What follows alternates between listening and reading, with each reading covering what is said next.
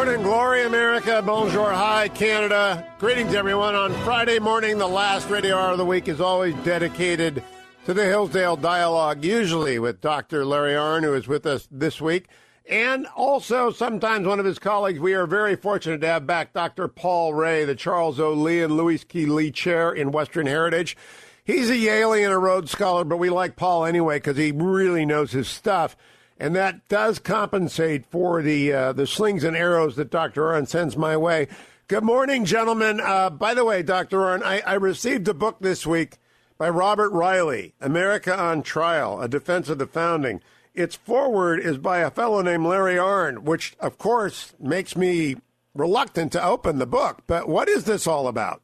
It'll bite you, yeah. Bob is... I had graduate student classes with Bob Riley forever and a day ago, and the book is great. It's it's called America on Trial, but I say in the foreword that what it's really about is the long history of what is being lost, going back, goodness sakes, to pre-classical times. And it's a very powerful book. And also, Bob teaches waltz and stages the annual waltz for Western Civilization in the Red Cross building across from the White House, and reviews classical music for various magazines. He's a polymath.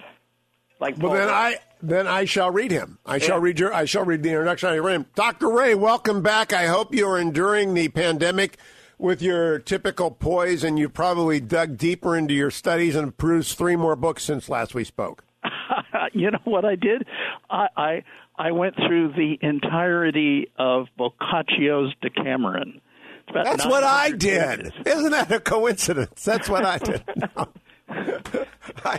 No. Paul, you really do make a lot of us feel kind of slow. I want you turn me into a Steelers fan when you show up on the show. Now, Arnn never does that to me, but you do. And so I want you to slow down for us folks out here, us normal people. Dr. Rahe, last week we talked about Xenophon and Cyrus. This week and next we're going to talk about 2 Athenians. I'm going to let you pick the order. Tell us about both and tell us why you picked the order the way you do, since ancient Greece is your forte. Well, I had thought we would do Alcibiades first, but I'll pick Good. Thucydides We will. first. You will. You would. Yeah. Alcibiades is a character in Thucydides, so why not start with Thucydides? Then we will. Yeah, and I'm struck by 3 things. Let me read a brief quotation from W.H. Auden. Exiled Thucydides knew all that a speech can say about democracy and what dictators do. The elderly rubbish they talk to an apathetic grave, analyzed all in his book. The enlightenment driven away, the habit-forming pain, mismanagement, and grief, we must suffer them all again. The title of the poem is September 1st, 1939. It's the day World War II broke out, and he wrote it that day in a bar in Greenwich Village. The second passage that I want to quote to you comes from George Catlin Marshall, Secretary of State, 1947, and he said that if you want to understand things, you need to look back to the ancient Athenian, Thucydides, for an understanding of the state affairs current in his own time, and expressed to a university audience grave doubts as to whether, quote, a man can think with full wisdom and with deep convictions regarding certain of the basic international issues today, who has not at least reviewed in his mind the period of the Peloponnesian War and the fall of Athens. I didn't know George Marshall had ever said that. That's quite pathetic. If you think about it, Athens versus Sparta is a sea power versus land power.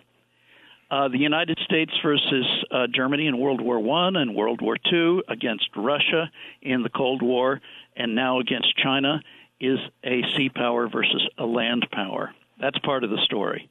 1983, the Nobel Prize-winning poet Czeslaw Milosz says people always live within a certain order and are unable to visualize a time when it might cease to exist. the sudden crumbling of all current notions and criteria is a rare occurrence, characteristic of only the most stormy periods in history. Then he adds, with regard to the rapid and violent changes of the 20th century, that the only possible analogy may be the time of the Peloponnesian War as we know it from Thucydides. Wow. Dr. Arnn, how do you react to that? That's an introduction of introductions to Thucydides, and I'm glad we inverted the order I had suggested, which is why we have Paul Rahe around. But what do you make to those three quotes? Well, the times in which we live, all of them encourage, in turbulent times, World War II and now, to look back at the past. And the great thing about the past is it's complete. What's going on about us right now is swirling, and we don't know the outcome. But what happened in Thucydides' time is complete, and there's a master observer who writes up its character and nature so we can understand it. And that will help us find patterns that can help us predict as well as we can predict.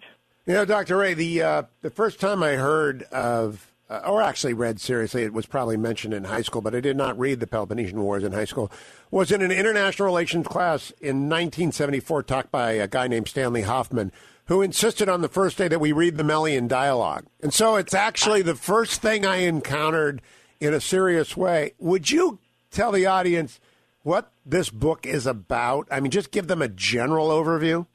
Well, Thucydides wrote it, these are his words, as a possession for all times.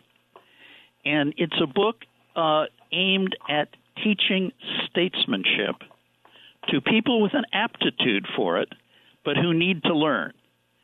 And he juxtaposes in the book, he gives obituaries of two figures, Themistocles, who didn't need any training. He understood everything by nature. And then he speaks of Pericles, and he doesn't say the same thing about Pericles. He damns him in a way with faint praise. And the intimation is Pericles is a man who learned from experience. Now, he learned from the experience that he went through himself. What Thucydides does with the book is he provides us with that experience imaginatively, so we can work our way through the war. And one of the things he avoids doing, he does it occasionally, but very rarely, is tell you what to think about it. He provides you with all the information that you need to think it through yourself. So he sets puzzles for you. And those puzzles are things that if you can figure them out, you can apply the same kind of reasoning to current circumstances. In other words, the trick is to see the patterns and to learn to discern the patterns. And so I wrote an essay some years ago called Thucydides as Educator. And I wrote it for a collection for military history, for officer training for the Marine Corps University and so forth. And I gave a talk at Sandhurst and at the Marine Corps University on this. That Thucydides' task is to teach you to think, not to teach you what to think. You know, Dr. Arnn, we're going to come back from break and talk about Dr. Rahe's approaching new book, Sparta's Second Attic War. But I wonder, have you taught Thucydides as well? Mm-hmm. Oh, gosh. Oh, excuse me. Yeah. No, I meant Larry. Shut up. I know you have, Paul, but I meant Larry. Yeah, and, it's I will add to what Paul said and detract nothing, that Thucydides is a tremendous read. It's it's a very serious book. It's a book for all time, as Paul says, but also it's the story of a whacking big war that went on for 27 years and that broke the power of all of Greece by the time it was over. And so there are twists and turns, and there are these tremendous characters in it, and you get to meet them. And then another thing that's great about it, Paul has written about this, because Paul's writing this series of books on Sparta that are as authoritative as his earlier books on republics, ancient and modern. There's going to be a lot of them. He's up to like 50 now.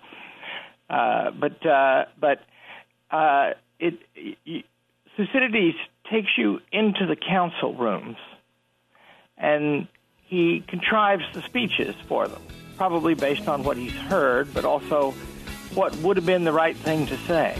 Absolutely. So it's just amazing how... When we come back, we'll talk about how that happens. There's a Periclean oration which schoolboys used to learn.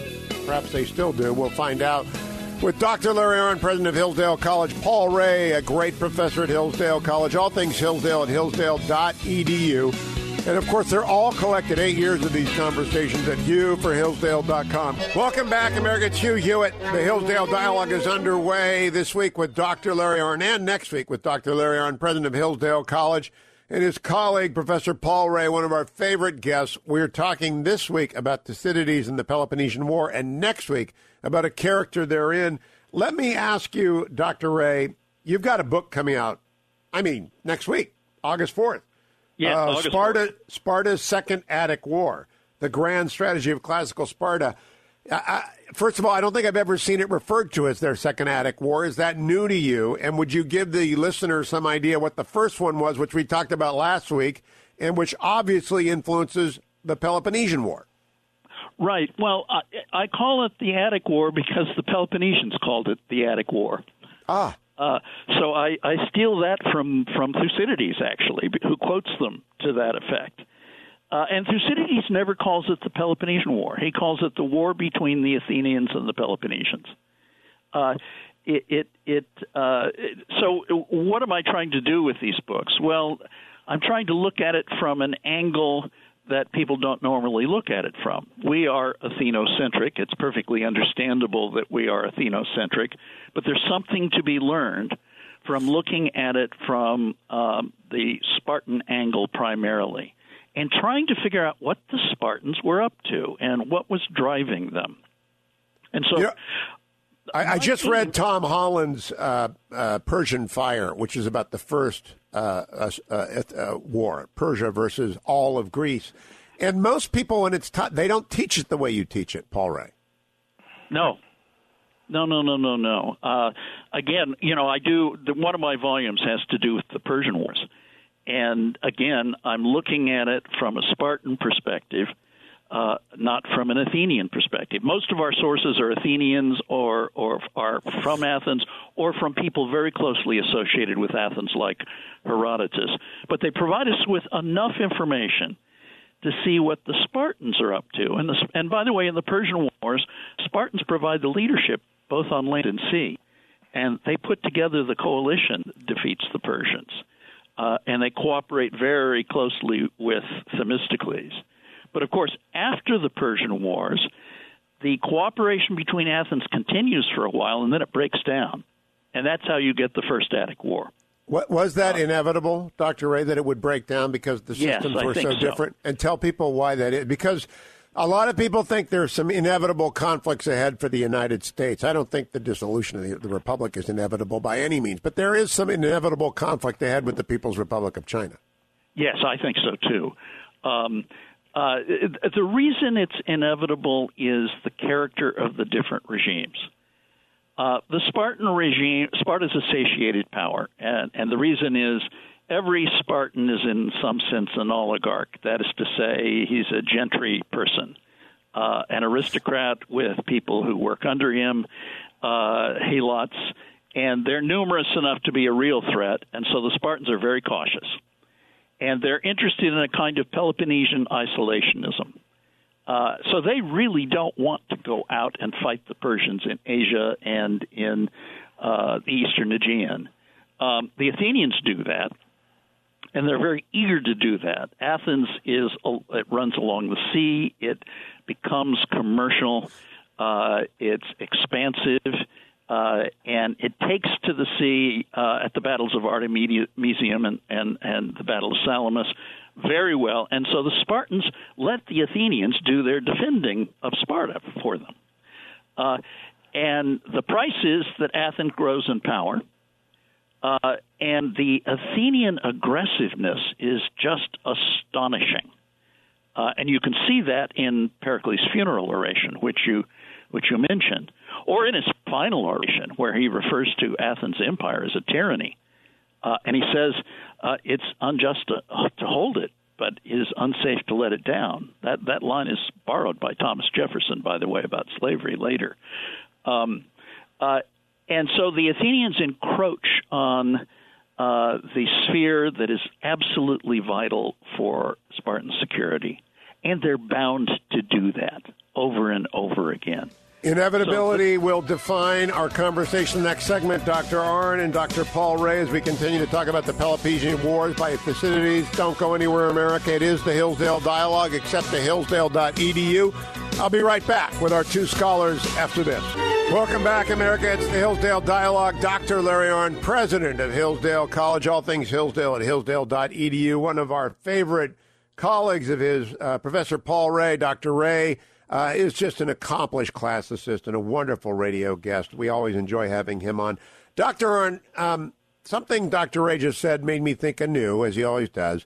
We do have a cultural bias built in towards the Athenians, even though we celebrate the 300 Spartans, and every boy, who gets a comic book loves the story, right? But we have a cultural bias towards the Athenians when we read this, don't you think? Well, yeah, but I think we're dual-minded about it, too. Because if you compare Pericles' funeral oration with the high war speeches of Winston Churchill, Pericles seems cocky. Also, he congratulates the Athenians on gifts that they have by nature that they don't really have to work for. He exhorts them to keep those gifts, but he also, we're the man. And, we can't really lose this war, and they proceeded to do exactly that eventually.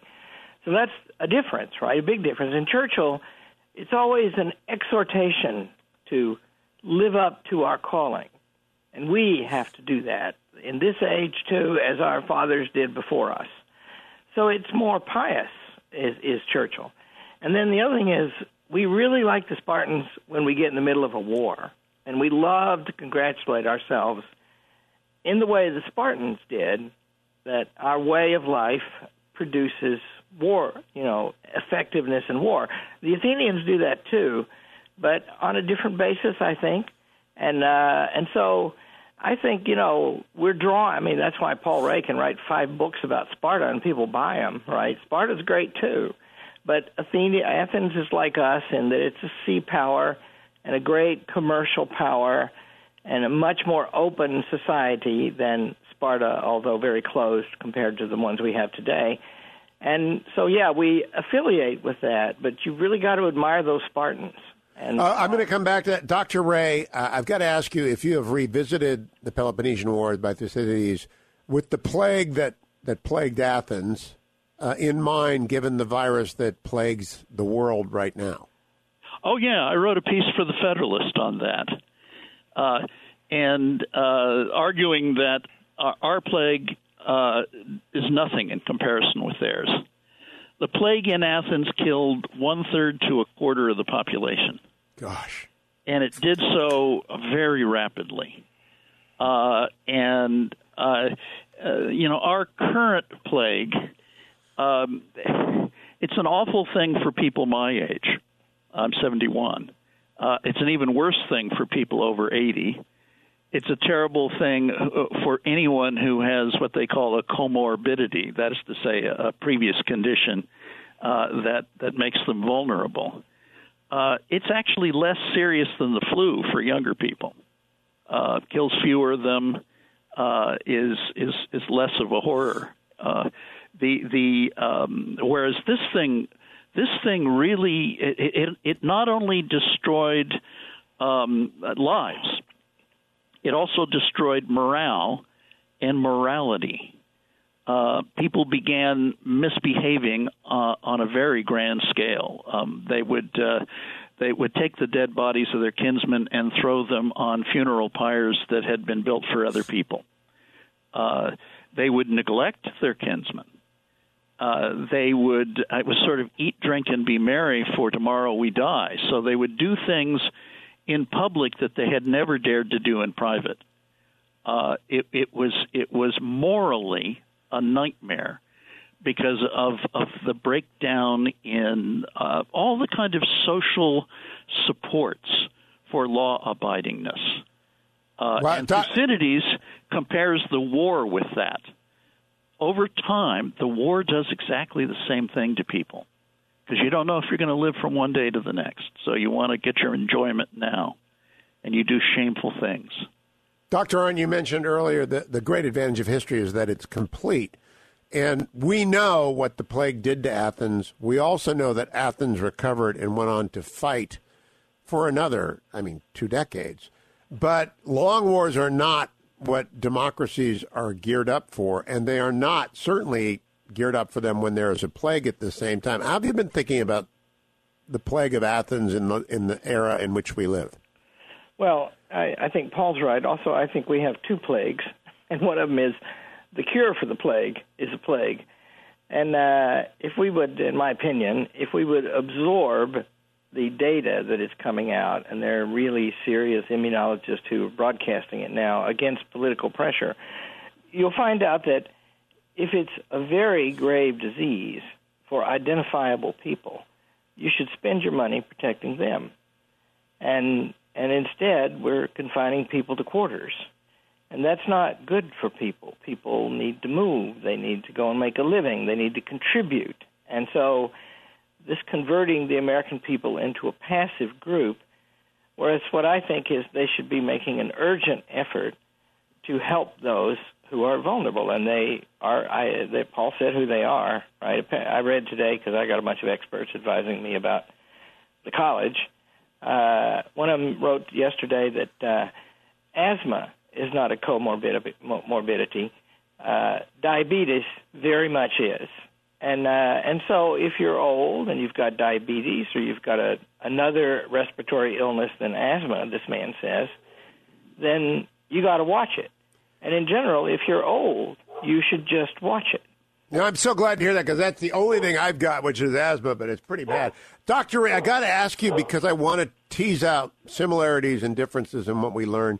When the plague overwhelmed Athens, did Sparta lean off its pressure on them in the war? Because this plague occurs in the war. Does Sparta say, oh, that's too bad, Athens is having a plague, we won't attack them? Because I'm thinking, again, PRC in the United States.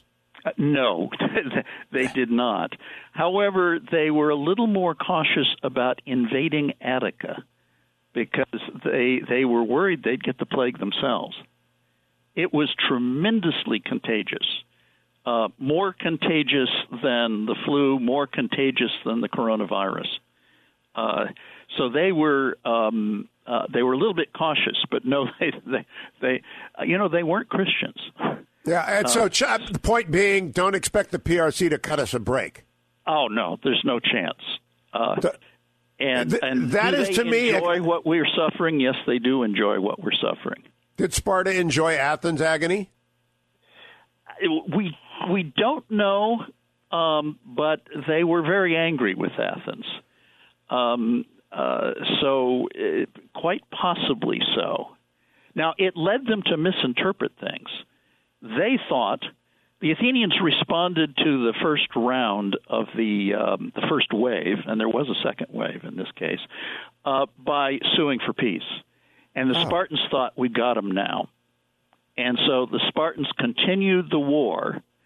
In fact, they didn't have a plan for winning the war. And that's one of the things Thucydides makes evident to us, that the Spartans thought invading Attica once a year would do it. And there was no way. The Athenians were prepared for that. They had long walls so that they turned the city of Athens almost into an island, connecting it with the Piraeus, their port on the Saronic Gulf.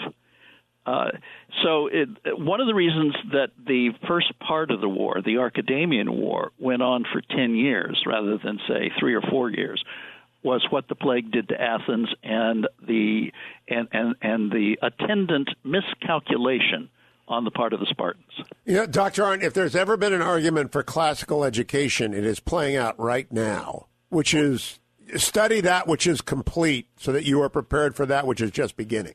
Yeah, and, just take the broad things, right? First of all, Athens and Sparta are remembered now 2,000, 2,500 years later, right? And there was greatness in them. And so you can kind of understand what the elements of that greatness is. And you can measure it in Thucydides better than anywhere else because you see both the greatness and the limits to it. And there's huge lessons for us. I think this is the social media age, and we think that we can fix age-old problems in a week if we just talk about them or rant about them often. So that's it sobers you right up if you do that. And also in the best souls, it makes you think these are the stages that human beings are meant to play on. And Thucydides is an example of both of those. Thucydides is like Xenophon, whom we'll talk about next time, because Xenophon was a student of Socrates, and he wrote, one of the three people who wrote the most important things about Socrates. And he was a public man, right? He was a thinker, and he was a public man. He was a warrior, and he was a statesman. Well, Thucydides is like that too, right? And so he's both a thinker and a man of action. And so his relations of action, he's like Winston Churchill is like that too. So those are very valuable people to read. Dr. Rahe, we got about a minute left in this segment. We'll come back and tell people how the war turned out. But we know the names Themistocles and Pericles, and we know the great rogue next week, Alcibiades. But do we know any Spartans? I mean, does anyone just leap out of you other than the fellow at the pass? I mean, does someone stand out in Western culture? Who? In Thucydides, there's a figure named Brasidas. He pops up very early in the war as a man of great audacity and tactical understanding. We later find out he has strategic understanding as well. And he talks the Spartans into sending him alone with a group of freed helots and some mercenaries up into Thrace, which they can get to by land. It's the one area within Athens' dominion that can be reached by land. And he goes up there and he begins taking cities away from the Athenians, including the greatest gem in their crown, which is Amphipolis on the river Strymon, which is near gold fields that are on the northern side of Mount Pangaium. It's sort of right next to it. And he does it alone. And then there's another figure the Spartans send to Sicily when the Athenians get themselves involved in Sicily, alone, and he manages to put strength into the Syracusans and to guide them in such a way that they defeat the Athenians in Sicily. And Thucydides makes it perfectly clear they would have lost had the Spartan not arrived. Spartiate not shown up. All right, when we come back, we're going to draw some lessons out of this book, which is a great read, probably a great course to take with Professor Rahe. Remember, all things Hillsdale are at hillsdale.edu. And come right back for more with Paul Rahe and Larry Arnn on Thucydides. Welcome back, America. It's Hugh Hewitt with Dr. Larry Arnn, president of Hillsdale College. Professor Paul Rahe. Dr. Rahe is a great teacher at Hillsdale. We're talking this week, next, and maybe beyond, I'm not sure, about the Peloponnesian War. It's so definitive, and Thucydides' book, The Peloponnesian War, so central to it. Dr. Rahe, you've got a lot on your plate, obviously, a new book coming out, the Sparta's Second Attic War, next week. It's available right now, and Dr. Rahe is spelled R-A-H-E, if people want to go to Amazon and get it. I am wondering, you've got a lot of projects, but it would be very useful if there was a young adult version of the Persian Wars and the Greek Wars that would be like the Iliad and the Odyssey children version or Charles and Mary Lamb's Shakespeare, just a way for kids to get into this. And does anything like that exist? Not to my knowledge. Lots of things have been written, but I don't know if there's been anything done, maybe in the 19th century. Think about that. I think it would be a magnificent book to have for youngsters. I mean, just because there's so much there that they would learn in the way we learn the Iliad and the Odyssey, slowly, right? Slowly. Yeah. So, Dr. Rahe, would you finish out the war's arc for us? You just mentioned the expedition to Sicily, which ended in disaster for the Athenians. What happened in the end? Well, Thucydides pitches it in such a way that you think immediately of Herodotus and of the Persian invasion of Greece. And he does it by showing you that, without ever telling you, but once you see it, it's perfectly clear what he's doing, that the departure of the Athenian fleet from Athens is an echo of the departure of the Persian fleet and the Persian army from the Hellespont. And what happens is they begin with the idea of an expedition of 60 ships. It's a crazy thing to do. They've lost a lot of their population 10 years before, and it hasn't fully bounced back. They have spent a great deal of money on the first stage in their war with Sparta, and their reserves are not especially great. But they're so full of themselves and so full of a kind of erotic desire for empire that they go along with this. And a fellow named Nicias, who the proponent's Alcibiades, Nicias is on the other side, and he says, you really, if you're going to do this, he's trying to talk them out of it, you need to send a lot more people. And what they respond, Thucydides tells us, an eros for the expedition fell upon the Athenians, a lust for it. And what happens is they vote to send 100 ships.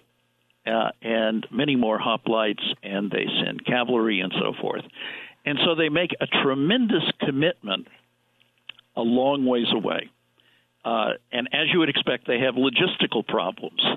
They don't have steamships. They don't have airplanes. To get materiel and men and so forth from Athens halfway across the Mediterranean to Syracuse is difficult and dangerous, especially in the winter months, and the winter months are more than half of the year. They get there, and there is a disagreement among the generals, and the best thing they could have done was a surprise attack on Syracuse, because the element of surprise is a force multiplier. But they put that off, and they do it methodically, and in the meantime, the proponent of the expedition, Alcibiades, is recalled to be tried at Athens. And so the thing moves along slowly, and they begin a siege of Syracuse, and they need to build a wall around the city of Syracuse to wall off the Syracusans so they can hold them by both sea and by land and starve them out. And that's when this one Spartan shows up. And that's when it goes to hell, and Athens loses, right? They not only lose, they lose almost all the ships and almost all the men. Now, 100 ships means 20,000 men. There are 200 men per ship. Athens, at the time of the Persian Wars, only has 30,000 adult males. Now, some of the people rowing on these ships aren't Athenians. But say even if a third of them are Athenians, say 6,000 or 7,000 Athenians, plus 5,000 hoplites. Not 5,000 5,000 hoplites. 12,000 Athenians. And let's say the Athenian population grew, but then declined because of the plague. You're talking about Athens losing a third to a half of its remaining adult male population. And that's what happens. That's it. Dr. Arnn, 30 seconds. We'll come back next week to talk about one of the central characters. A warning against long expeditionary wars, correct? And that's a message you used to take into the Bush White House, I believe. Oh, yeah. Churchill, that's another difference, right? Churchill was very cautious about long wars, and the two that were foisted on him, he actively tried to stop for years before they occurred, the First and Second World Wars, and only when he was cornered would he carry on with a thing like that. And so hubris, excessive pride, was characteristic of both, especially of the Athenians. When we come back next week, Alcibiades is our guy, and we'll tell you what he did in this long war with Dr. Rahe and Dr. Arnn.